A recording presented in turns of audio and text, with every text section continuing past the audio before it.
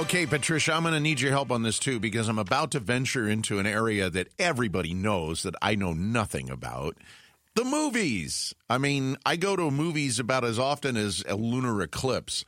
And this is true. I can confirm. Yeah. So, but I'm very excited that to mention that Scottsdale raised Emma Stone got a massive award last night at the British Academy Film Awards, which is the British version of the Oscars. They're called the BAFTAs.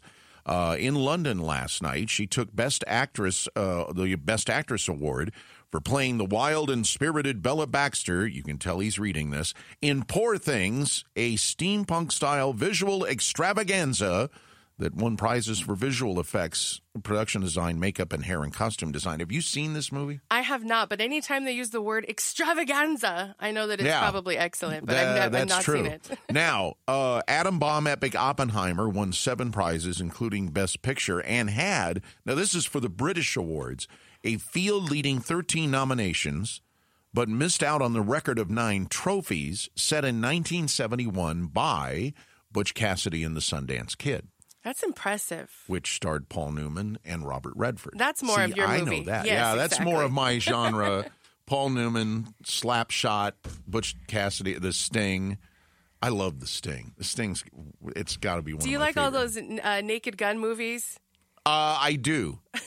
And Nielsen? There's a theory about, you know, the Naked Gun was based on the TV series Police Squad. Yes. And Police Squad was a disaster in terms of the ratings. So why did the movies work out? Leslie Nielsen explained it one time. When you're watching a TV show, you can get up and go to the kitchen, you can go to the bathroom, and you miss it. Was a very visual, all the jokes were visual jokes. So yeah, if you missed it, you missed it. And when you're in a movie theater, you're less inclined to get up and leave. So audiences would get everything, and that's why the Naked Gun movies did way better than the Police Squad TV series. You ever see it on YouTube, it looks just like the Naked Gun movies. I don't know how we got on this subject. I don't know either, but we start talking about movies. Christopher Nolan won Best Director for Oppenheimer. Irish performer Cillian Murphy, and I hope I said that correctly, won the Best Actor prize for playing Oppenheimer. The other thing about last night, I just have to mention this quickly because he's a hero of mine.